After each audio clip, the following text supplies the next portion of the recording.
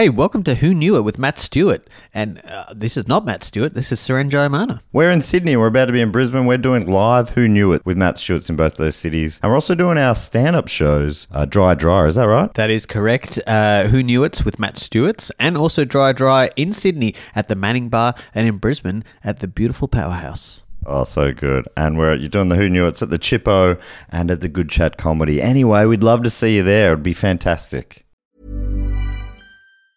Mom deserves the best, and there's no better place to shop for Mother's Day than Whole Foods Market. They're your destination for unbeatable savings, from premium gifts to show-stopping flowers and irresistible desserts. Start by saving 33% with Prime on all body care and candles. Then get a 15-stem bunch of tulips for just $9.99 each with Prime. Round out Mom's menu with festive rosé, irresistible berry chantilly cake, and more special treats. Come celebrate Mother's Day at Whole Foods Market.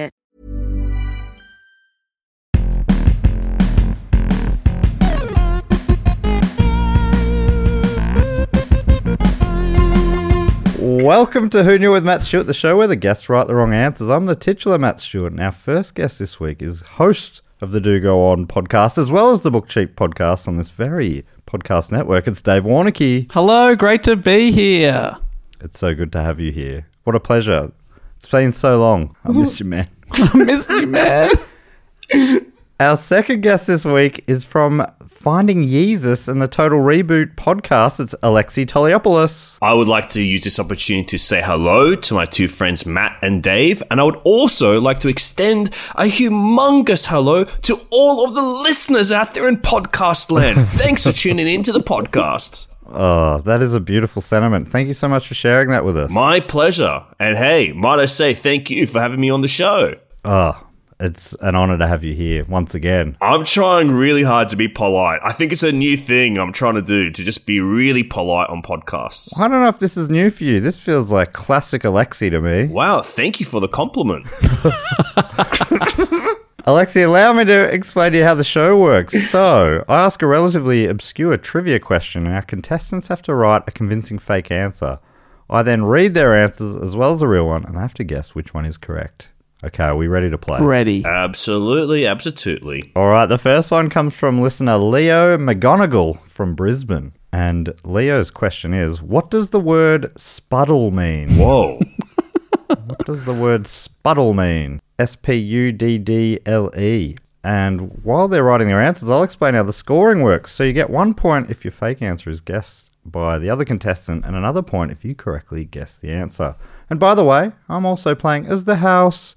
I've put in two of my own fake answers with the help of the question writers for each question, and I get a point for each one of those that our guests choose. So each of us can score up to 2 points per round. It seems fair, but the probability actually favours me, the house, and the house always wins. And that's actually been pretty true lately. I think I'm on a streak, maybe 3 in a row. So here we go. Oh, wow. Anyway, Gosh. Our questions come from our great Patreon supporters for the most part. And if you want to submit a question, sign up on any level via patreon.com/dogoonpod, which is linked in the show notes. All right, the answers are in. So here is question number 1. What does the word spuddle mean? Mm-hmm. Someone who sells potatoes by the side of the road? An implement used to churn butter? To work ineffectively? To be extremely busy while achieving nothing? A puddle made of spit? Or a 19th century device used for scooping out and serving gruel? Oh, wow. A gruel dispenser. Well, that's what I used to call them, but now I know there's a word for it. That's interesting. How do you imagine this gruel utensil is working, Dave? Because to me, there's a couple of options. It could be a ladle. My mind went straight to ladle. I also had another option in my head. Have you ever seen like a device that's like almost a big thing where you would fill it with gruel, like a dispenser that would put donuts into a donut frying machine, or to make the perfect pancake where you kind of squeeze it from the top down. Oh. I think that'd be a very fun way to experience gruel being spat out by a device. Yeah. We got to fancy up our gruel serving devices, make it a bit more of an experience. Bit of a Rube Goldberg machine. There's no like chefs going, I gotta reinvent gruel and bring it to the masses again, or make upmarket gruel. I've never heard of upmarket gruel. Why not? Yeah. They're missing an opportunity here. The markups would be great, and that's what all these businesses are into, isn't it?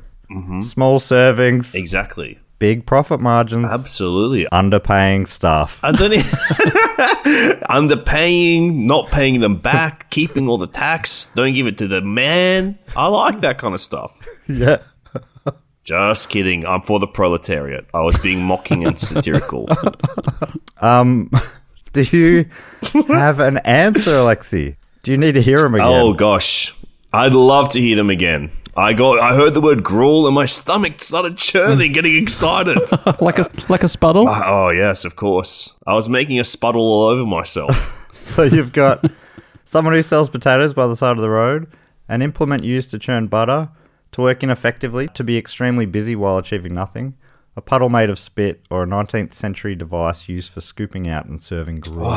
Okay, there's a few that I'm drawn to. I love the spud peddler on the side of the roads, but I think I will go the butter maker. I like something about that.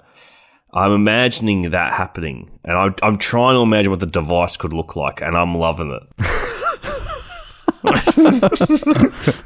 I'm imagining it like a nice, fun little paddle that they're like smacking milk around with in like a big bowl, and eventually that milk becomes butter, and I love that. Oh, it's such a great visual image you've put in our minds and the listeners' minds, Alexei. Well done.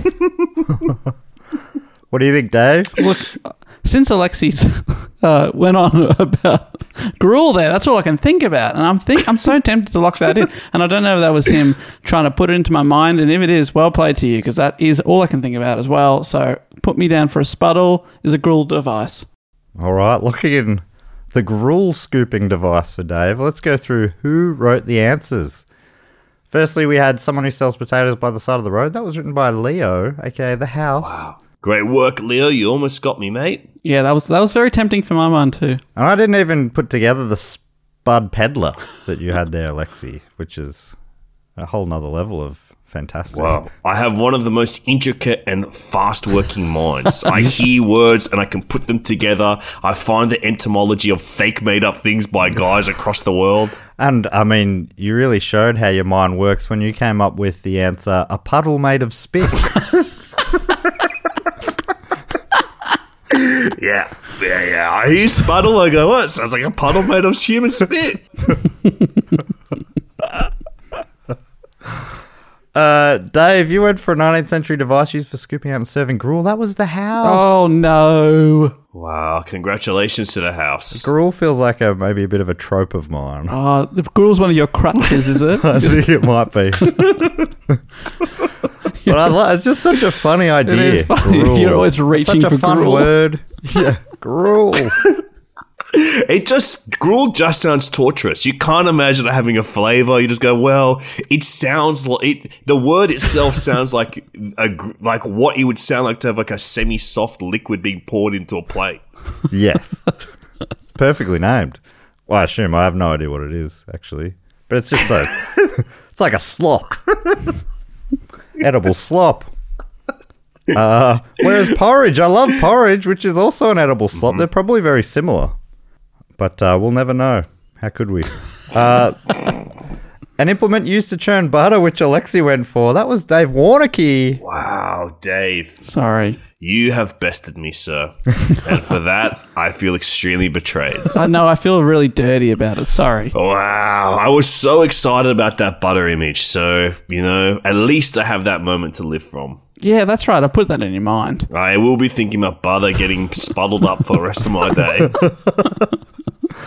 That means the correct answer is to work ineffectively, to be extremely busy whilst achieving nothing. Oh. Just absolutely spuddling right now. Oh, gosh. And it's an old-timey word as well. It's kind of defunct. Wow. Which I'll take the audience through in a second while you're writing your answers for question number 2, which comes from Bree from Buchalla Country, Harvey Bay, Queensland. And Bree's question is, what was Penelope the platypus known for in the 1950s? Wow, Penelope the platypus. And while you're writing your answers, here's some more info on spuddle. According to Wiktionary, there's a few different meanings, but it's possibly from the Middle English term for a short knife, and by extension leading to a shallow plough, and from there to other more metaphoric meanings related to spud. There's the verb spuddle, which includes the meaning to work ineffectively, to work hard but achieve nothing, but also to loosen and dig up stubble and weeds left after a harvest. You've also got to shallowly dig or stir up in an unsystematic manner. You got to make a lot of fuss about trivial things as if they were important. Oh, he's spuddling it up over here. We do a lot of spuddling on this show. And then you've got versions of it as a noun, like it's a mess or confusion. Oh, what a spuddle we've made here. Or an argument or dispute. Don't spuddle with me, mate. Wow. It's almost as if you could have done the whole round where every option was a correct answer of the word spuddle.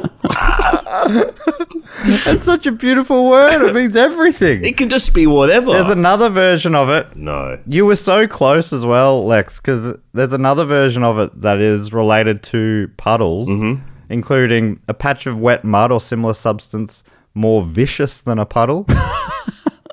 Is that vicious or viscous? Viscous. Oh, thank goodness. I didn't read. I was imagining, wow, A a vicious spuddle of razor blades, a flamed razor blades. I read it as my brain read vicious. I said vicious, but it is viscous. Thank you very much. By the way, my favorite punk rocker is Steve Viscous. Oh, I love that guy. Steve Viscous. Oh, that's really good. Steve Viscous. I should keep that up the sleeve for a future episode. All right, the answers are in for question number 2, which is, what was Penelope the platypus known for in the 1950s? Her promiscuity? Option 1. She escaped her enclosure at the Melbourne Zoo and moved in with the otters, who treated her as one of their own. Wow, that could be promiscuous as well. Then you've got quite the opposite here. Visiting a church every Sunday, some speculate she was attracted by the sound of hymns. Oh. Not that people who go to church can't be promiscuous, of course. No, they can't. They can't. They got living in a New York zoo. She posed as an expectant mother so she could lead a life of luxury on double rations. Oh. Wow. Or finally, she was a character played by a man in a suit on BBC television, but he was fired after being spotted in a lavish orgy in full costume. Oh my god. Oh my god. A furry. Yeah. First recorded furry. 1950s furry. Oh my gosh. Yes. So you got her promiscuity. Jeez, I'm finding that word hard to say. Her promiscuity. She moved in with the otters, went to church every Sunday, pretended to be pregnant, or was a character played by a man in a suit. I mean, I do like them all. I've got to say, they're all great. Yes. Much to ponder. There's not many things cuter than a platypus, and I would say one of them is an otter. Okay. So if you were to put them together, that's possibly one of the cutest combos imaginable. So I'm going to go with that one because I feel like that's a story from the 50s that they would have reported on, that a platypus has moved in. All right. Unlikely friends. Although they're probably likely friends, the platypuses and the otters. Yeah. Like if it had moved in with the elephants or something, you would have been like maybe Yeah. slightly more surprised. You were, and it's a female platypus as well, so it doesn't have that. The male ones have like a poisonous spike or something, don't they? That's Or right. venomous spike. Wow, mate. Yeah, same as humans, I reckon. The most dangerous animal of all.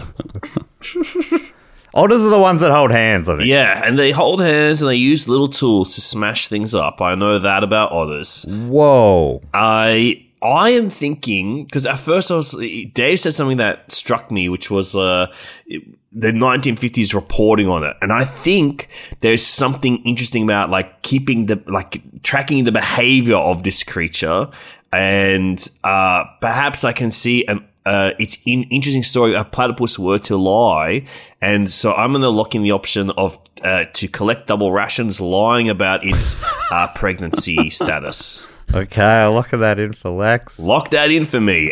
You've gone for the two zoo-based answers as well. Of course, because a platypus in the wild, surely it's not making the news. That's normal. Yeah. How would they know what's going on about platypus in the wild?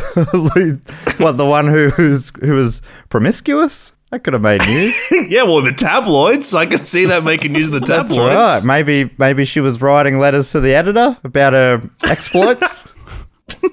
I've done it again. All right, let's go through who wrote the answers. She was famous for her promiscuity. That was Alexei Toliopoulos. A spicy one from me. Usually I'm not a spicy guy, but I think, I just like the idea of a slutty little platypus. Well, then you might have enjoyed the one where a man in a suit was at a lavish orgy in full costume, which was the House, that one. Wow. House, congratulations, House, Thanks for so coming up much. with something so intoxicating. Yeah, that was fun for the imagination. Yeah. Love to have a little look inside Alexei's mind, seeing what he's picturing there. Wow, it was quite a devious image, I might say. You may have noticed my glasses fogged up as I was hearing those words pass through my ears. I did notice that. Visiting a church every Sunday, being attracted by the sound of hymns. That was Dave Warneke. Sorry, I write what I know and I know the church. You went in a different direction there, Dave. Getting on with the Otters. That was written by Bree and the House. Fantastic, Brie. I dared to dream that was real. Beautiful tale that was weaved there. Yeah, two different types of tail. One flat and leathery and one... All right, so 1 point there to Lex because he was correct. Living in a New York zoo, she posed as an expectant mother so she could lead a life of luxury on double rations. What is it? What do you mean? They know it was lying? Yeah. I wonder what the gestation for a platypus is. So sorry if I appear dumb, and please edit it out if it is revealed that I'm not so smart. A platypus a rare creature that's like a mammal that lays eggs? That's correct. How could they lie about that? So did they just have like a rock that they're like, hey, here's my little egg. So feed me a little bit more. Feed me a little bit more so I can lay some more eggs like this one. Wow, their gestation period is 10 to 14 days. Whoa. That's quick. Why aren't there more of them? Should be taken over. They absolutely hate fucking. They hate having sex. That's what I've heard about platypuses. Well, you were bang on about Penelope. They were just one pair, and its mate Cecil. She would just fake pregnancies with all the time. Yeah, she just would not mate with Cecil. It's the very example of not of you are the last platypus on Earth. Yeah. I'm good.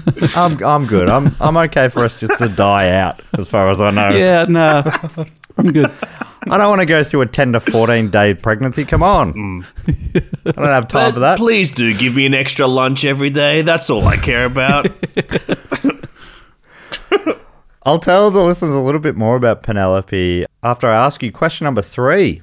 This one comes from Emmy White from Albuquerque in New Mexico. Hey, Emmy. And Emmy's question is, which of the following is a real species of bird? So you've just got to make up a fake species of bird. Which one of these is a real species of bird? So according to Bree, Penelope was a platypus at the Bronx Zoo, known for faking pregnancy and abandoning her mate Cecil. In 1947, she and 2 other platypuses were sent to New York City. They became the only platypuses living in captivity outside of Australia at the time. Penelope made headlines for her repeated refusal to mate with the zoo's male platypus Cecil. And the New York Times said that Penelope was not lovesick, but sick of love. And that's why she escaped from the zoo's platypusery in 1957, never to be seen again. She made it. Wow. We can assume. They think she died, but I think she made it. Wow, do you think she's still out there? I think she's still out there. That's amazing. Pretending to be pregnant. All right. Getting double rations. I like to imagine whoever she can. Someone should make this into a movie because you always hear those stories about alligators escaping into the sewers and coming out humongous. Someone should do that about a big old platypus crawling through the New York sewers. That'd be Coming so out through good. the toilet. Yeah. All right, the answers are in for question number 3. Here it is. Which of the following is a real species of bird? Spiny-backed hummingbird, mustached puffbird, the little tiny finch, the bee-boppin' never-stoppin' bird, or the white-feathered Brian? Whoa. Oh my gosh. Some of the most majestic birds of the animal kingdom. What a menagerie they'd make. Was that a word meaning something to do with birds? Yeah. Oh, yeah, I guess so. I guess so. We've got a I've grand had- menagerie of birds. Yeah, I've heard menagerie, but menagerie, it's almost menage a trois. Loving it. Making it sexier. Yeah, what? How else would you mean it? A menagerie of birds. Wow. This is a very, ornithoptic podcast. You're It always is. talking about birds on this Oh, podcast. yeah. We're a horny for horny here. Do you think your listeners just, they love birds and they're like, we got to send in more questions about interesting birds? Yeah, that may be. Well, have we had another bird-related question so far? I'm talking about in the history of this podcast. You love birds. Oh, yeah. You know, I think of this episode as not just the only canon episode of the podcast. Oh, of This course. is part of a lineage of episodes you've had coming out. I forget you're a listener, Lex. I'm an avid listener. I listen with great intent. How do you listen with intent? I can picture you sitting there, I stern look on your face. I do. I stony face listen to this podcast. Really, I have my hands clasped together as if I'm posing in a very thoughtful manner as I take it in. And probably every 15 seconds I go, Yes. Indeed, yes. A lot of people, they'll write into a podcast being like, oh my gosh, I can't believe how embarrassed I was listening to this on the bus and just absolutely laughing my pants off. I'm so embarrassed listening to this podcast on the bus because I keep going, yes. Interesting, rocking back and forth as I learn new interesting trivial facts from around the globe. I love both responses. I love hearing about people laughing on the bus, but now I also love hearing about people and on the bus. Yeah, you get people writing in saying they almost crashed their car. They were so much. And I'd say, what, were you singing along to the classic 90s tune by the Crash Test Dummies? And I'll say, no, we were listening to your podcast intently. With great respect and intent. Is it my turn to pick first? Yeah, do you want to pick first, Lex? Yeah, I can't remember what any of them were. So you got the spiny-backed hummingbird, mustached puffbird, the little tiny finch, the bee-boppin' never-stoppin' bird, or the white-feathered Brian. Wow, okay. I've never heard of a bird called Brian before. But I'm drawn to it. I am drawn to that Brian option. I am drawn. But I also love puffbirds. What was it? A kind of mustache puffbirds? Or was that two that I put together? No, you put one together. Lock in the mustache puffbird, brother. That's what I like the sound of that little fella. Can't wait to see what he looks like one day. It's locked in, brother. What do you reckon, Dave? Oh, I was also tempted by the mustached puffbird, but the other one was it little tiny finch? The little tiny finch, yeah. I reckon they found the tiny finch, and then they found one even smaller. So they were like, "Fuck! No. All right, this is the little tiny finch." Yeah. And then they found the extra small little tiny finch, and it's just gone on from there. But I'm going to say little tiny finch. All right, lock in little tiny finch for Dave. Let's go through who wrote the answers. Which of these are real species of bird? Spiny-backed hummingbird. That was written by Amy. Okay, the house. White-feathered Brian, which Alexei was tempted by. That was Dave Warneke. Wow. I have met a bird it's not called my Brian. first time I've been tempted by Brian. Not the first time. I'm picturing a beautiful bird, white-feathered Brian. Distinct from the purple-feathered Brian or all the other different species of Brian, subspecies. Yes, so many beautiful Brians. Then we had the bee-boppin' never-stoppin' bird. That was the house. No, I thought that could have been a real one. Abby wrote the bop bird, and I'm like, I reckon I can have a little play here. Let me put a little spin on this one. Spice things up a little bit. Yeah. Then we had the little tiny finch, which Dave went for. That was Alexei Toliopoulos. Oh, beautiful work, my friend. Beautiful. Thank you so much. Meaning the correct answer was the mustached puffbird, which Alexei got. So Whoa. maximum points there to Alexei that round. Gosh, and I feel freaking alive right now. You think that any bird called the mustache bird, you think that's peak, or any bird called the puff bird, I would have said that's the best bird I've ever heard of. But put them together, that's just annoying and unfair to all the other birds in the world. How is Brian meant to compete? I should say I've looked at it, I quite like it, but I don't know if it quite lives up to the name, the mustachioed puffbird. Oh my god. I'm gonna look it up. I'm imagining a Pokemon come to life, and I can't wait to look at this bird. I've looked it up. I think it sucks. It's shit. They come up with his name. It may as well be a fucking sparrow, this thing. It sucks ass. I thought it was going to be a big old puff with a little beard, little beak popping out. It's very hard to live up to that mustache. Name. This bird sucks ass. He absolutely sucks shit. He just looks like a normal bird. A bird that you would see embroidered on some garbage fucking quilt like 100 years ago. He looks normal. This bird is the king of marketing. The normal boring bitch bird. He sucks ass. Yeah, it's the mustache isn't that defined. Sort of got it is like a bit of a handlebar mustache going on, but yeah, I don't know. I think it's a great looking. If you just show me that bird without the name, I'd be like, what a great bird. But hearing the name then seeing the bird, it's a letdown. It sucks, man.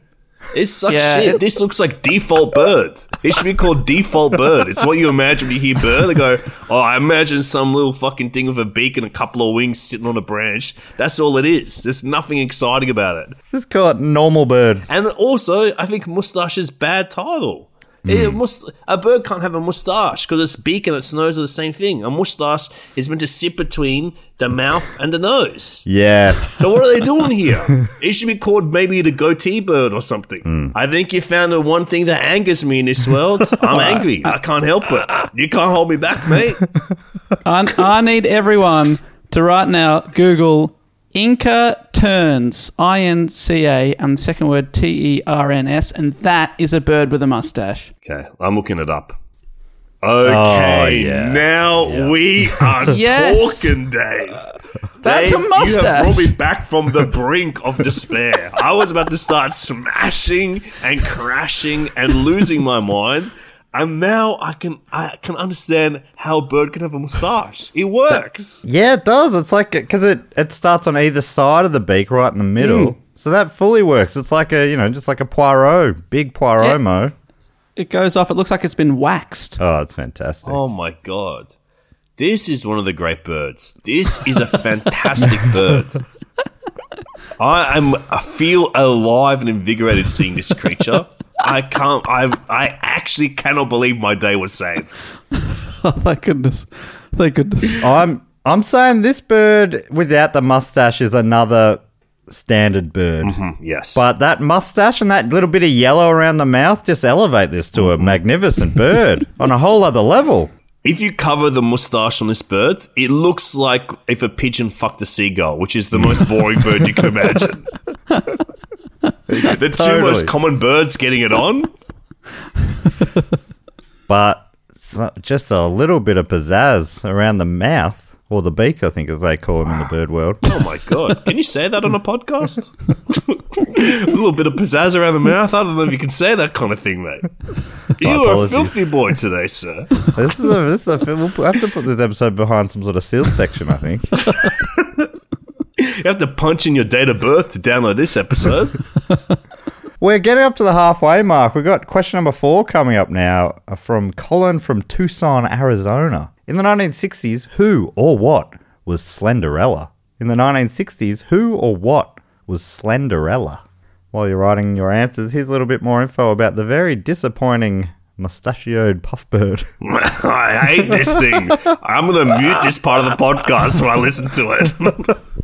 Yeah, you want to learn more about the puffbird? boring, sucks ass, and he's got nothing to tell you. Well, according to ebird.org, this plump brown bird is found in the Andes in Venezuela and Colombia from the lower foothills up to 2,100 meters. Females are darker than males with less prominent white mustache, even less prominent. Not many similar species in range. Beware. I like this. This is a bit of a warning, I guess, for the bird watchers who use this resource. Beware white-whiskered puffbird, which is typically found at lower elevations and shows yellowish, not grey, lower mandible and more streaking on belly. Typically inconspicuous in the lower to middle levels of wet forest, where singles or pairs often sit motionless on a horizontal limb. That all sounds pretty saucy, actually. Hey, while you're still writing your answers, let's go for a quick break.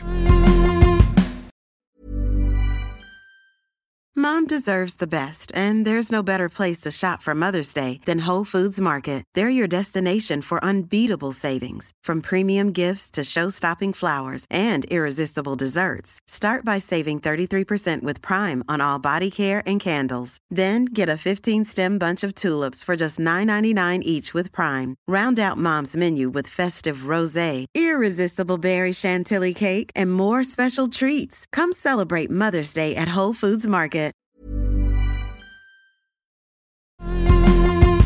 All right, your answers are in. So here's question number 4. In the 1960s, who or what was Slenderella? Once America's largest carpet retailer, a real rags to riches story, Slenderella had stores in 38 US states. The tabloid nickname of the mistress to the Italian Prime Minister, the first soft drink that was packaged in aluminium cans, a comic book villain who would unsuccessfully try to defeat Wonder Woman by negging her about her weight, or a powdered meal substitute that was intended for weight loss but actually just caused extreme diarrhea. Oh, That does sound there's nasty. there's a bit of a gruel factor to that last one. I wonder when was that realised? Like it made it to the shops. It sold big. Well, back in the day, I think anything can go back in the day. You're just it helps you lose weight by shitting out everything you've ever eaten. So I think, Dave, maybe it's your first crack here. So you got the carpet retailer, nickname for the Italian Prime Minister's mistress, first soft drink packaged in aluminium, comic book villain who negged Wonder Woman, or the one that made you shit yourself. Okay, I'm thinking about the first soft drink in an aluminium can. Slenderella. I've never heard of it, but I'm sure there's plenty of drinks and stuff that I haven't. But then also, like the Italian Prime Minister's love interest, Slenderella. I could see that as well. He's Gumar. Where did you learn the term Gumar, Lexi? It's from The Sopranos and lots of Italian-American literature. He's freaking Gumar, dudes. He's mistress. I think Slenderella sounds like a nicer name for it, but I don't know what Gumar actually translates to. But as a word... Yeah, if you're in that top spot, the top job, you get the Slenderellas. Gumar. Something about Gumar is not the... I don't know, it's just not a nice word in the mouth. You could believe Gumar is the Italian word for gruel. It's like, hey, we got some Gumar. Yeah, exactly. I'm gonna go Gumar, aka Italian Prime Minister's lover. Okay, locking that in for Dave. Interesting. I was also thinking about this one. And now allow me to play a full game plan out in my head right now. I'm going to say everything that my brain is thinking. The two options that I was thinking about were the canned drink as well. Oh.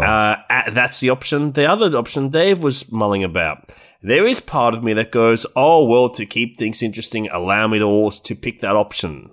But here I am, Alexei Toliopoulos, thinking that perhaps a betrayal is happening right now. And this could very in fact be Dave's submission. He has put this in as his submission, and he is trying to capture me into picking his option by saying, wow, this one is so good, even I would pick it. But now I'm thinking Dave has written this one. I would pick it. It's so good. I would pick it. I believe that I'm in the midst of being double-crossed. So there is paranoia circling every thought that I'm concocting right now. And to me right now, the only safe option is to also pick the one that they've picked. because Ooh. Oh, I am going to do that. what if I'm doing a double bluff here and that is my one, trying to get you to get it? Because if I Well, lock my I own think one that in, would be- I'd probably get none, but I'll get one from Okay. you and none for none for anyone else. So you locked in with Mistress to the Italian Prime Minister? Are you trying to tell me that this is a bluff from Lex himself? I'm- Oh my god! I'm just wondering. I'm just asking you the question. You're locked in. This is tricky. I think I'm gonna stay. I'm Yeah. gonna stay. Wow. He's staying. But I will say, I still think canned is a fantastic option. Okay. I've used every skill I have in human perception to detect every instance of movement and gesticulation from Dave's face. And I am also going to stay. I'm picking the Gumar option. All right. They call you the human AI, don't they, Lex? Absolutely. They say this guy seems like a creation, not a real human being. They say, yeah, he does experience empathy, but in a really strange way, as if it's learned by picking up traits from other people. All right, let's go through who wrote the answers to who or what was Slenderella. A powdered meal substitute that was intended for weight loss but actually just caused extreme diarrhea. That was Alexei Toliopoulos. Well done for spelling diarrhea. I assume correctly. Well done. That's a tricky word. Well, no squiggly line came up. I did for me. Damn it! I did it for me, and I was double checking it. I almost googled it, but is there an O in there? I left an O out. Exactly right. Okay. Does not compute. The comic book villain who negged Wonder Woman, that was Colin, aka The House. Good one, Cole. Dave's option has yet to appear. That's what I'm really keen to find out. Once America's largest carpet retailer, had stores in 38 US states. That was Dave Warneke. That was me. Wow, okay. I have a true friend in this world, and I'm sorry for assuming that he would try to betray me. I would never cross you. Oh my gosh, I am sitting here with egg upon my face and a sad song in my heart. And that song is a song of doubting someone you love. Hey, you're forgiven, not forgotten. As another song goes. And it's a sad song too. So the tabloid nickname for Mistress of the Italian Prime No. Minister, which you both went for, that was also No. Colin, aka The House. Colin! Meaning the- Colin's... Fuck you, Colin. Fuck. God damn it. So the correct answer, you were so close to getting it, but you No, freaked no, each other no. out, was the first soft drink that was packaged in aluminium cans or aluminum. I will tell you this, I am livid right now. I'm absolutely livid. Why? God. 2 points to The House. I know you're going to tell us more about it, but I'm so keen to hear if Slenderella is still a drink or if that's just its legacy. I haven't really been able to find out that much about it. All I know is that it says proudly on the can, artificially sweetened. Let's go. Like it's a selling point back then. Yeah. And also vitamin C enriched. The C stands for cancer. All right, so question 5 comes from Matthew Bohr from Kelowna in British Columbia in Canada. And Matthew's question is, what was the bizarre headline in the 15th of August 2008 edition of the Brisbane Times? What was the bizarre headline in the Brisbane Times on the 15th of August 2008? Whoa. This British Columbian guy knows about the Brisbane Times? Yeah. Yeah, it's interesting, isn't it? Might just be a big seller over there. I reckon you made this guy up. You just revealed you got no listeners. And you put these out to yourself, mate. And you make up these names and the people that do them. I don't think this is real, mate. You're trying to pull another one over on me today. Matthew Bohr, please get in contact with Alexei Toliopoulos, maybe on Twitter. And what's your Twitter handle again, Lex? This is Alexei. So get onto Alexei and say, I am real. It'll be in about a week from now, which will be fun because Alexei will probably not understand what the tweet's about. But I think it would vindicate me, and I'd appreciate that. While they're writing their answers, here's a bonus fact about tin cans from Colin, the question writer. Says Hawaii has different soda can sizes than the rest of the US. This is due to having smaller lids, which use less aluminium and not upgrading to the one bottling plant on the island due to initial costs. Says aluminum, sorry. I've really struggled with the aluminium. All right, the answers are in. Here's question number 5. What was the bizarre headline in the Brisbane Times on the 15th of August 2008? Local seniors choir sued by Disney Corporation. Mick disaster. Big rat founded Big Mac. Free the nipple faces off with counter-protesters from Suns Out Guns Out. Pineapple giveaway goes wrong. 6 in hospital.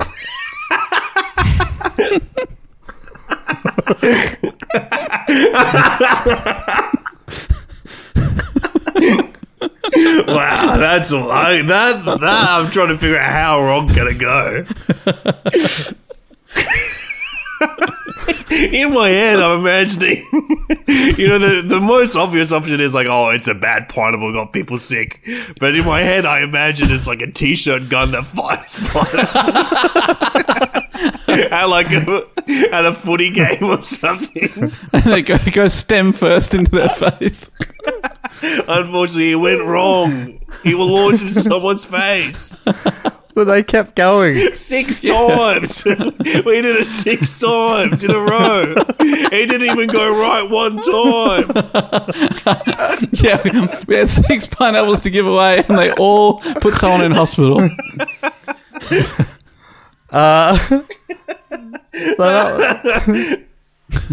That's option number 4. Final option is man gets stuck having sex with bench. That's great. A bench. That's hard. I mean, what do you reckon do you reckon he's on top or underneath the bench? Well, that's going to depend on question. personal preference, isn't it? I don't know, but like, which one's harder? Wonderful question. Which one's more likely to get you stuck? You're right, yeah. That's true. If you're on top trying to pull away, maybe you get caught. Well, if we're trying to logistically figure out how this happened, the image that was conjured in my mind is a man, he's lying face down on like a park bench, and he's humping away, having a grand old time. He's erect penis is between 2 slats of this bench, and the friction is causing him to feel pleasure in his nether regions. But then he's pumping a little too hard, and I believe 2 of his nuts fell down that same crevice. And now he can't retract. It's a one-way valve. And excuse me if that was rude what I said, but I couldn't help but say it. Hey, you were just painting the picture of your mind. All right. Do you need them again quickly, or you got answers? Can we have maybe like a quick summary? So you got the seniors being sued by Disney. Yep. The rat founded the Big Mac. Free the nipple versus Suns Out Guns Out. Pineapple giveaway going wrong, or man getting stuck in the bench. Oh my gosh. Well, is it my turn to pick first? If you want to, yeah, go for it. Okay, there's a few things that sound very 2008 to me here. Suns out, guns out, free the nipple. That's taking me back in time. I like that a lot. Obviously, the man on the bench, I can't stop thinking about it, unfortunately. The Big Mac with the rat in it. I do remember stories from back in the day of, fucking rodents and things. But perhaps a better headline could be Crappy Meal instead of Mick Disaster. Oh, that's great. I'm going to go Mr. Bench. Mr. Bench, the guy that fucked the bench and his nuts got stuck through it. What was the headline for that one? Man gets stuck having sex with a bench. Or with bench. Okay. Wow, well, it's not that. Okay, I'll still go with it. I'll go with it. Because I can see the picture in the newspaper. It doesn't specify the kind of bench. I wonder if it's like the full bench of the Supreme Court. Something like that. I think in my head, I'm imagining, remember the iconic image of the poo jogger? The Brisbane poo jogger? Yes. The guy that got caught taking a shit on a jog? Picture, yep. he's looking at the camera and his eyes are glowing, and it's just kind of like, I'm like imagining that, but it's a guy on a bench. All right, lock that in for Lex. What do you reckon, Dave? What was the headline for the Mick Rat again? Mick Disaster. Big rat found in Big Mac. Crappy Meal would be great, but I think Crappy Meal is fantastic. But I feel that feels like, I also remember at the time there were a few stories of people finding stuff in food and also the Brisbane Times, in 2008, is crappy too controversial for them to use as a word? It does seem like that's a headline that was used. Didn't do it. A lot of time, like the Mick something, any McDonald's related story becomes, Yeah. like someone wins the McDonald's Monopoly thing. It's McWinner, Yeah, for sure. But McJoy. They've probably trademarked every single thing, so they've probably trademarked McRat before this somehow. Just in case. I'm going to go with it, though. I think it might be McRat. All right, locking that in for Dave. Well, here we go with who wrote the answers for question number 5. Local seniors choir sued by Disney. That was written by Matthew Bohr, aka The House, a man that Alexei claims does not really exist. Yeah, okay. Well, how do you write that then? He wrote that down? Yeah. Well, I believe it was you donning an identity of another person and then writing it as them. Yeah, you reckon I came up with the name Matthew for my fake name? Jeez, I work in mysterious ways. Free the nipple faces off with Suns Out, Guns Out. That was The House. Oh, that is a great one. Really good fake one. That was really good. Pineapple giveaway goes wrong. 6 in hospital. That was Dave Warneke. Yep. Were you Guilty. Were you thinking pineapple gun, Dave? Yeah. Absolutely. Yep. And they were the people were. I was, life or death. They were critical. I was picturing it like some sort of FM radio promotion, and it was like the first few people in to get a pineapple ended up crushing each other in the stampede. Then we had Mick Disaster, Big Rat founded Big Mac. That was Alexei. No, what? Did you punch up your own entry? How did you do that? Betrayed you. I used it to betray you. Even though you never betrayed me, it is I who is the betrayer. I dared to love again, and you ruined it. That is so. I can't believe. What is that? The biggest power play you've ever seen, Matt? There, punching up your own thing. Yeah, I think that Post? might be. That's incredible. Deserves a point. Quite amazing. But that also means Alexei was correct. It is man gets stuck having sex with a bench. And was I also correct in how it happened? Did his nuts dislodge and get stuck between the slats? Well, I'm going to read the full story from the Brisbane Times in a second, but I think it was more just the main. Oh, no. The main shaft, I think, got stuck. Oh, thank gosh. I thought you would say he was the other way around. The bench was inserted into him. That's how it got stuck. I hadn't even considered that as an option, but yeah, good point. Good point. So quick score update. We haven't done one of these yet. In third place on 1 point, it's Dave Warneke. In second place on 4 points, it's The House. But out in front on 5 points, it's Alexei Toliopoulos. Wow. Let me tell you, I got here playing a dirty game. I think you can go all the way. I'm backing you, man. Take down The House. They've had a streak of 3 in a row, I hear. Yeah, House is on fire. Ugh, we'll burn it down. Well, it's still truly anyone's game, Dave. 2 more rounds to go, and don't forget the final round is worth triple points. Exciting. I always sit back until that final round, and then I really go for it. Yeah, you're a real bouncer. That's real tactical. I've known all the right answers so far. But you like to build that suspense. Yeah, that's right. 7 out of 7 plus triple points. People, it looks suspicious, so I hang back. Here is question number 6. This one comes from Siraj Peiris from Macau. And Siraj asks, in December of 2015, the Premier of China went on national TV. What did he talk about? In December of 2015, the Premier of China went on national TV. What did he talk about? While you're writing those answers, let me read you the article about the stuck man. Hong Kong. So it's a Brisbane article, but it's about a story in Hong Kong. Emergency workers took 4 hours trying to free Li Jing after he attempted to use a hole in the exercise bench in a deserted park after dark.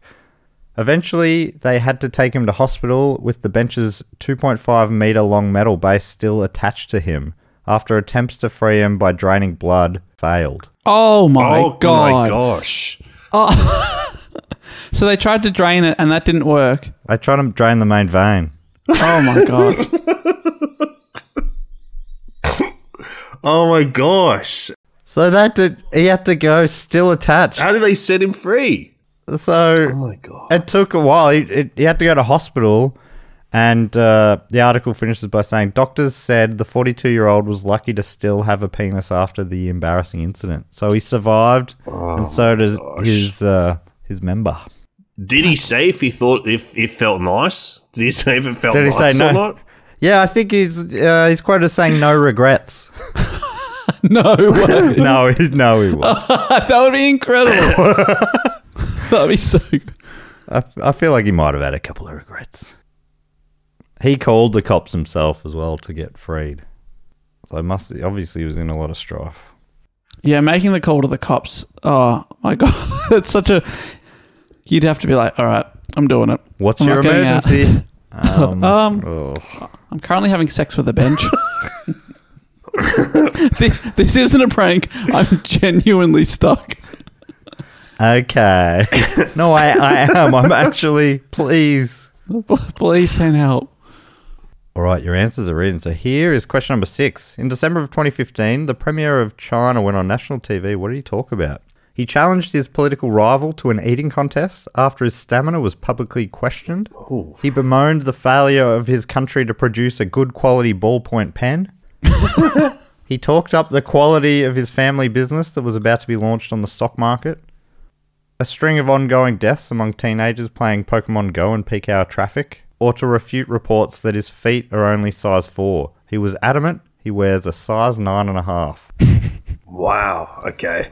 So you've got challenging a political rival to an eating contest, bemoaning the failure of the country to produce a good quality ballpoint pen, talking up his family's business before launching on the stock market, a string of deaths of teenagers playing Pokemon Go, or to talk up the size of his feet. More than twice the size as well, by the way. Size 4 up to a 9.5. Yeah. Feels like that'd be pretty easy to prove. He's putting some mayo on that one. For sure. He's a 7 at best.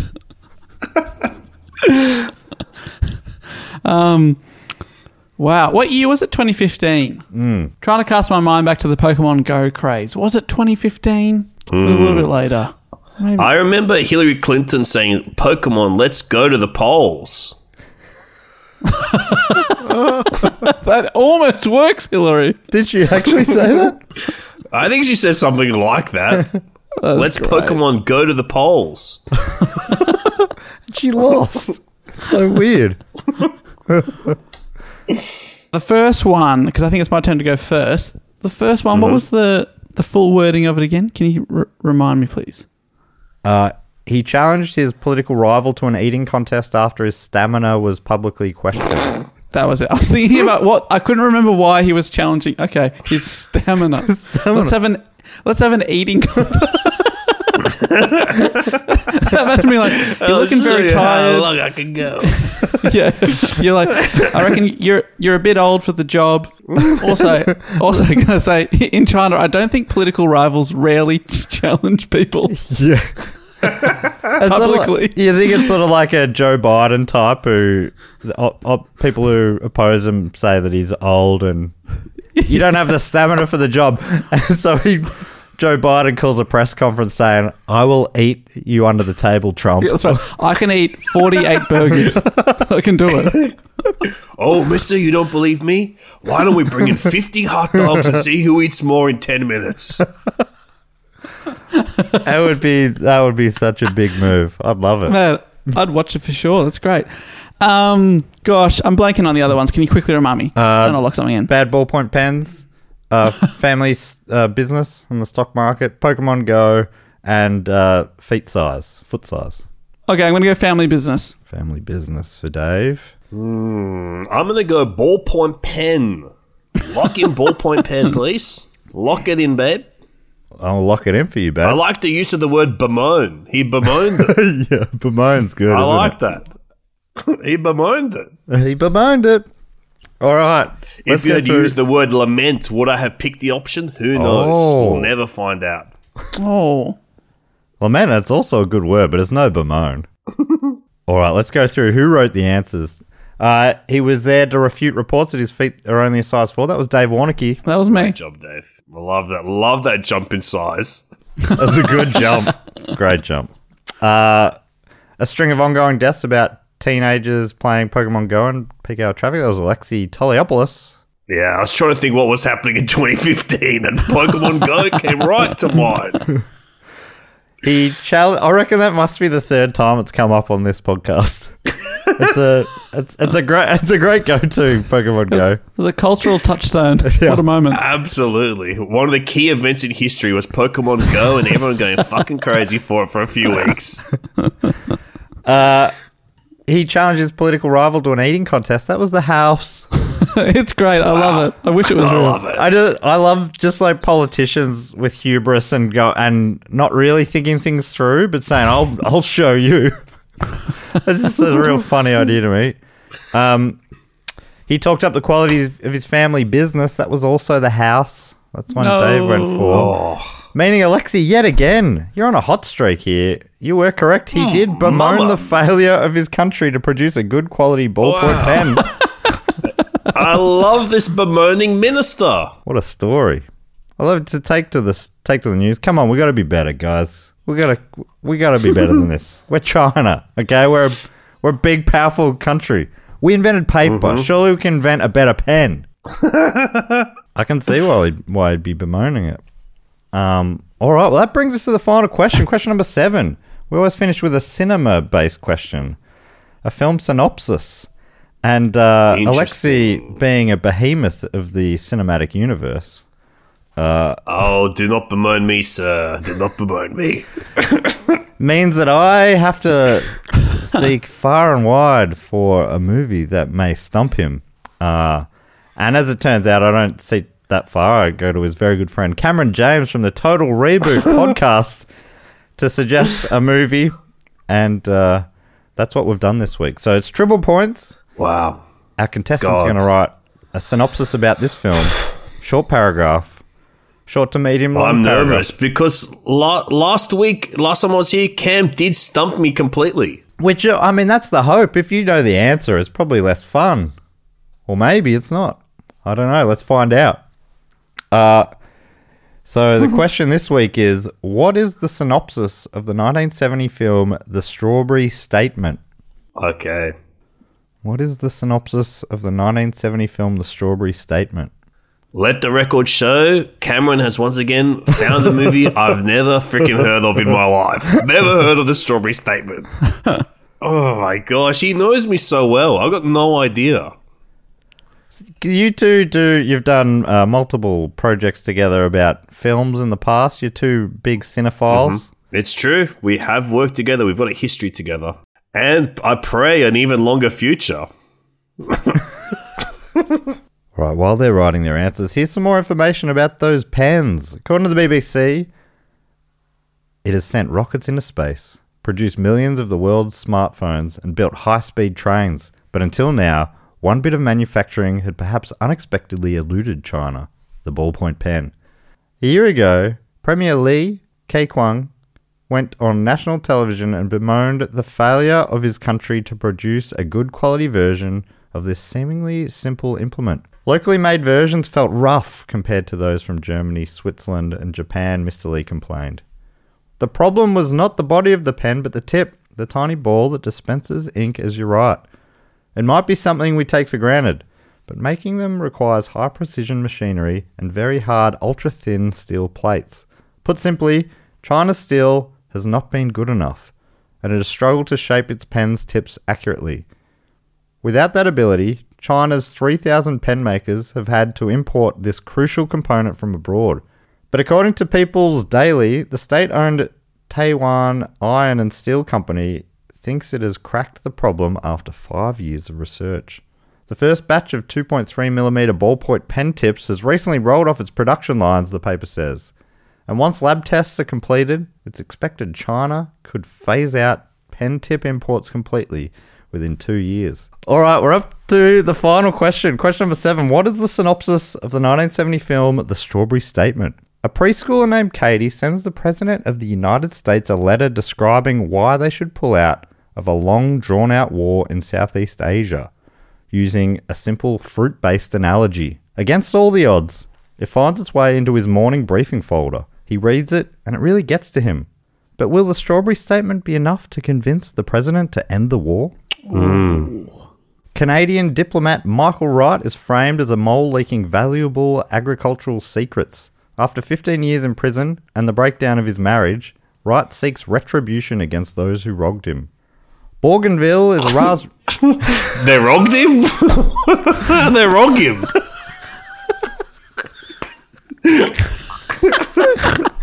They wronged him. Oh, sorry. There's a note here. They also wronged him. Oh, okay. They wronged him as well. They wronged him and wronged him. There's nothing wronger than a rogger. Mate, he got absolutely rogged out there today. I thought it was not on. You shouldn't do that, old guy. He got absolutely rogged. Rog.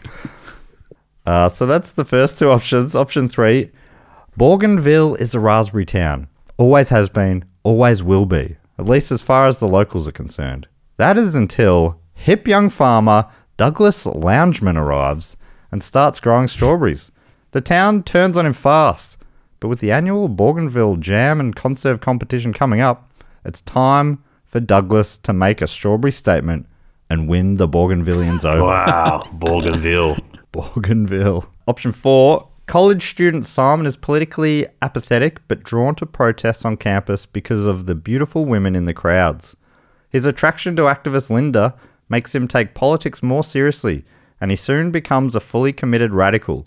As tensions rise in the community between the university and the surrounding black neighbourhood over the construction of a new gym for students, Simon prepares to lay his life on the line for his new beliefs. Or finally, in the strawberry fields of Colorado, Jackie dreams of a life much bigger than her small town. She longs to dazzle the citizens of the Big Apple in musical theatre. Trapped by duty to her family, Jackie instead attempts to bring Broadway to her and stage a musical honouring the berry farmers and jammers of her hometown.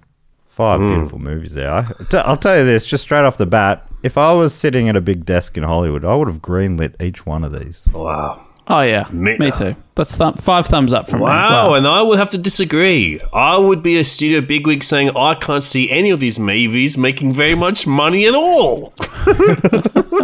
And another option, the title freaking stinks. The title's shit. Come up with something cooler. No one goes to the movies to see strawberry bullshit.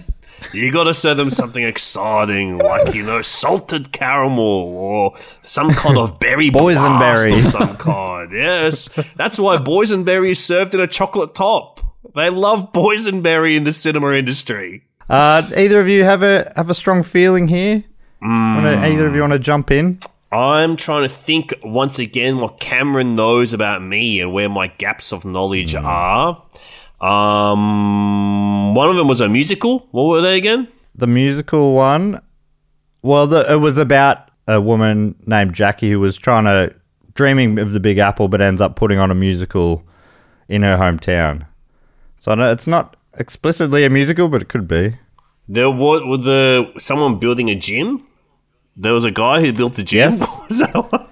There was a guy who got into activism because of the beautiful women in the crowds, and he put his life on the line to either stop or protect the construction of a new gym.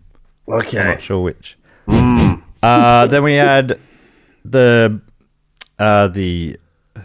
strawberry farmer who came to a raspberry town and he was trying to win him over. Mm-hmm. We had the Canadian diplomat who got out of prison seeking retribution against those who rogged him and wronged him. We had the preschooler who sent a letter, a sort of strawberry statement, if you will, to the president.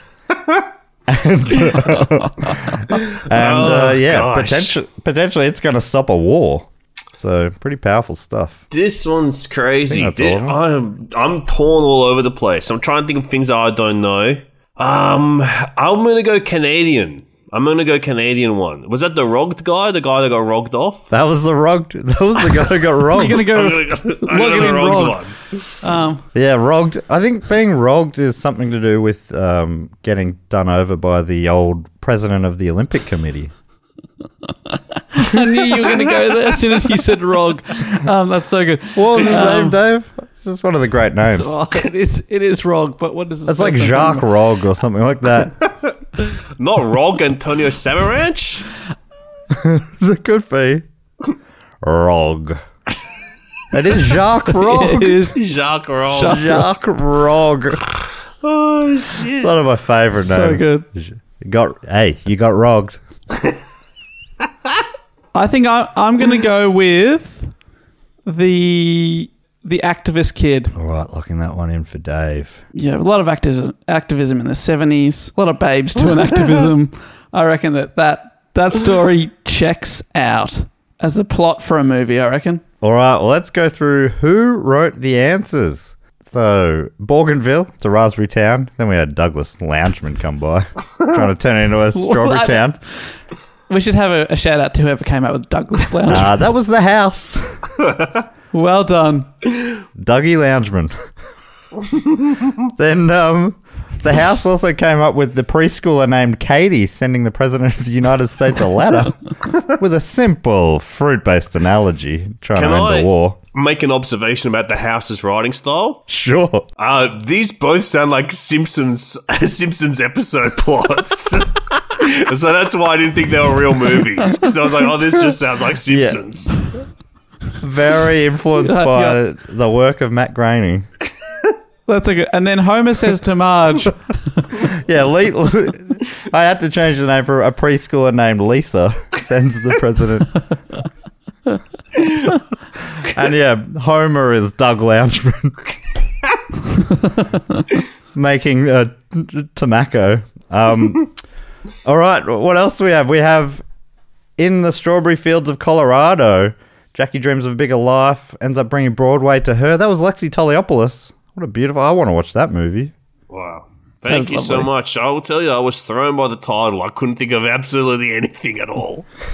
That's such a bad name, isn't it? it's a weird title. Oh, it's weird. Gosh. So, Alexei, you went for Canadian diplomat Michael Wright being framed as a mole who ends up seeking retribution of those against those who rogged him. Special cameo from Jacques Rog. That was written by Dave Warneke. Wow, Dave. Yes, I'm the My rogger. Gosh. Meaning Dave is also correct. It's a college student, Simon, politically apathetic, but then gets involved because of the hot women. The prophecy came true. Yes, triple points, baby. Wow. Dave, what was your thinking behind your film, Dave? Did sound like a good movie. Who's playing Michael Wright, for instance? Oh, in the 70s. Who would have been good back then, Lex, for a diplomat? Wronged. A rogue diplomat? A rogue diplomat? I don't know, Bob Balaban or something? I don't know who that is, but I love it. Would you believe that Bob Balaban is in the strawberry statement? No, he's not, dude. No, he's not. He is. He is. Let me look this up. Hang on. Oh my god, he plays Elliot number 2. What the fuck? There's 2 Elliots in this film. Oh, wow. And Bud Cort is the second Elliot. Wow, okay. Oh, you love Bud Cort. I love Bud Cort. I love him in a beautiful movie called Dogma. The main actor is Bruce Davison. Are you familiar with him? Yeah. Or the director, Stuart Hagman. Yeah, okay. I know Bruce Davison. I think he's an X-Men. He's in the X-Men movies, I think. Oh. Is he the politician guy from the X-Men movies? Yeah, sort of in my head, I'm looking at man? his picture. He turns into like a goo guy. I think he you're turns right. into a freaking goo man. Yeah. I think you're right. He's the goo man. Politician who becomes a goo man. And he's in Willard and Ben. Sounds like the critics really didn't like the strawberry statement.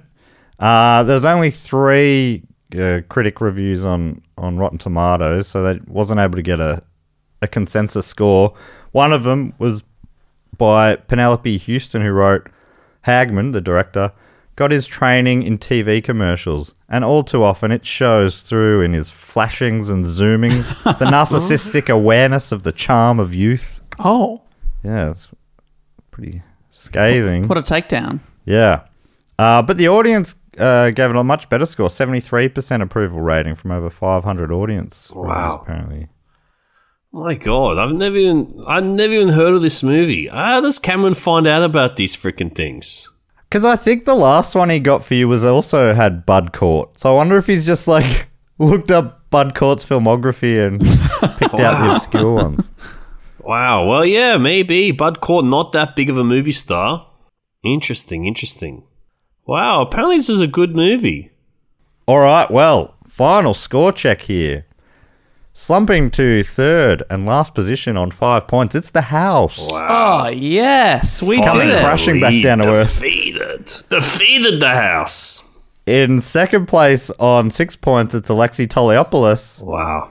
And I played a dirty game and I got what I deserved. You scored the most consistent of all of us, but out in front with points in only 2 of the 7 rounds, finishing on 7 points is Dave Warneke. Congratulations, Dave. God bless you, triple points. Thank you all so much. I'd like to dedicate my victory to Michael Wright, a Canadian diplomat who was framed as a mole for leaking valuable agricultural secrets. I was like, this one doesn't sound too boring to have been someone writing it immediately.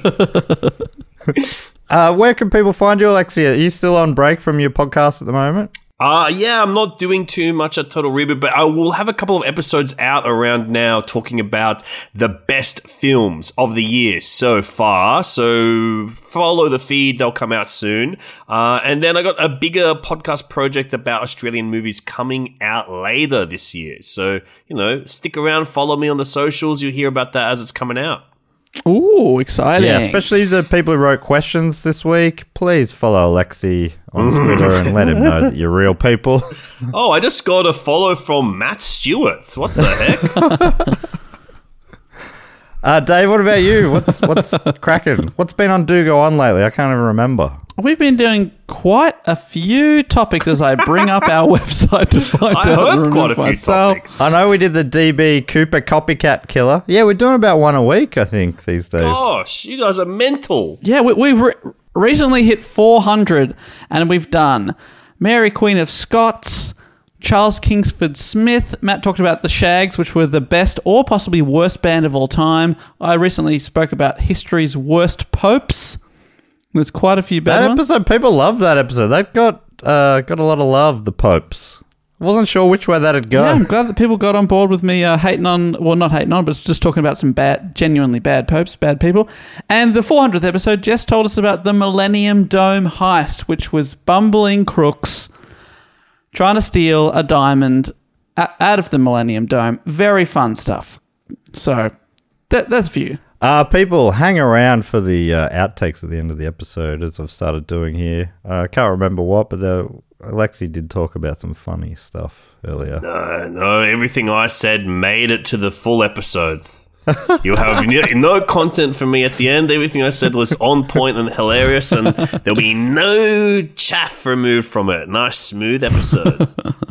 Yeah, Book Cheat's probably coming back at some point soon too, Dave. Yes, that's right. I've been reading up a storm. I'm maybe 5 or 6 books ahead here. I'm trying to bank the books and then do the reports in the second half of the year. Thanks so much for joining us, Alexei and Dave. Thanks everyone for listening. Please give us a 5-star review. All your reviews come from the same account. What the heck? They're all from the same account. Tell a friend if you think you know anyone who might enjoy it. Alexei, you're a listener. Okay. I haven't made you up. Have I made you up? I'm you listen doubting back and there's only 2 voices on the podcast. Cheers for tuning in to Who Knew It with Matt Stewart. Now that you know it, I've been Matt Stewart. Goodbye.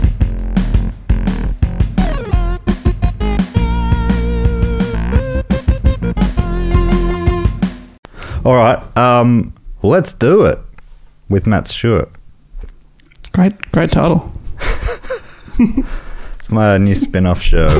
What would you do on it? Oh, it's an orgy pod. Fuck, you just record the audio of an orgy. It's the awkward small talk at the start, and then we just get down to it. Yeah, a lot of squelching. Oh, fuck, this is so awesome. Oh, wow. Burst. I'm gonna freaking burst. It feels so good. Yeah, it's going to be real hot. So, I don't. If you two are up for doing it, with Matt Stewart in it, we should schedule that. Hell yeah. do go in. That's the best subtitle ever.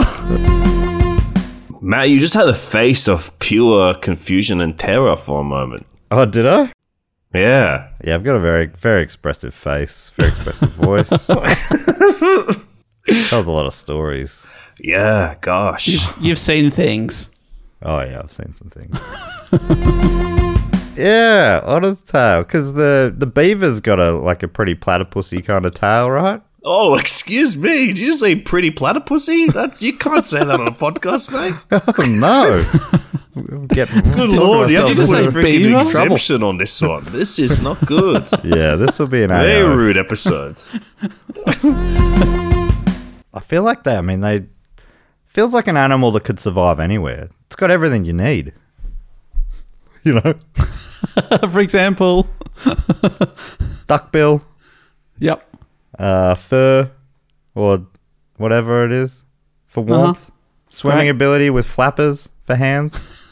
can make its way through the water or on land. The males have got that venomous spike or barb. It really is the perfect creature. The perfect creature. Apparently there was an Australian platypus man who was said in the press that he was very disappointed with Penelope, and he sent 3 more platypuses over after she escaped. The expert being like, I'm not mad. I'm just disappointed, Penelope. Wow, I've been to Tucson. What a wonderful town. What's Tucson all about? Well, they've got a university there. That's where my dad worked for a little bit. That's how I know about it. Oh, cool. Oh, cool. What did your dad do there? They got a great desert. He talked about human geography. And how does that compare to normal geography? Well, I'm not talking about, the map of the body. It is about, people and the places they live, So you learn a lot about Tucsonians in geography class with my dad teaching it. Okay. I'm looking up the list of notable people from Tucson, seeing if your dad's on there. Well, he's not from there. I don't think he would make the cut. He did a month worth of lectures there. I don't think he's going to make the cut. They claim him. I think I don't think you know cities that well, Lex. If a big enough name drops by, they'll claim them. Gary Shambling's from there. Oh, that's awesome. Bob Log the Third. Jeez, this is quite a town. Bart Bock. I don't know who that is, but what a name. Bart Bock. What feathered Brian. Very funny stuff. I think the listeners will be annoyed if I don't ask this. Last time we were on this fantastic podcast, Alexei, you had a cake in the oven. Oh, you bet, dude. Behind you. We can see. No. We see you. You're sitting in the same spot with the kitchen behind you. I've got to ask: are there any cakes currently in the oven? I hate to break it to you, but this week I am not unlike that Princess Platypus. I have no cake in the oven, but I will be having a double lunch. Yes, double. Have you been baking much, Lex? I have not been baking too much, no, but I guess what? I just got an air fryer. I have been finally converted to the air fryer family. Lots of people have been talking about air fryers over the last few years. I thought they were a gimmick. I thought they were bogus. I thought they were meant for people that were too afraid to use their conventional oven that their house comes with. But I got turned over. I tried it out. I got a discount card. I picked up an air fryer, and you better believe I've made several things in it recently, and I am into it. I like it. Wow. So it is a game changer, like they say. I would say say that? it's not a game changer. My game has not changed too much. Just I have probably made chips a little bit more often than I normally do. That's my main difference. So the game has not changed too much. It's now usually I just make a steak and salad. Now I'm doing a steak, chips, and salad at home. Oh, okay. Just adding a little extra something. A little crunch factor. And taking a little bit of bench space away, I imagine. Absolutely. You can see it behind me. Taking up way too much bench space. That's me pointing at it right there on my screen. That's it there. Oh, yeah, that is a chunky beast. Bit of a puff bird of the kitchen. How dare you insult my air fryer? All right, we're up to question number 5. This one comes from Matthew Bohr from Kelowna in British Columbia in Canada. I'm sure someone's pulled me up for saying this wrong recently. Let me.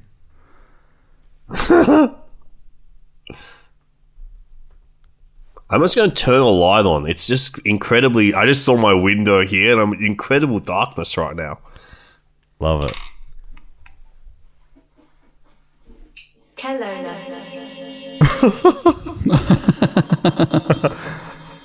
Whoa. Holy shit, that's fun. What's happened there? Kelowna. What is going on? I turned on my my laptop to check the pronunciation of a place, and it went back through in and on itself. It sounded pretty sick, actually. It was a wonderful effect.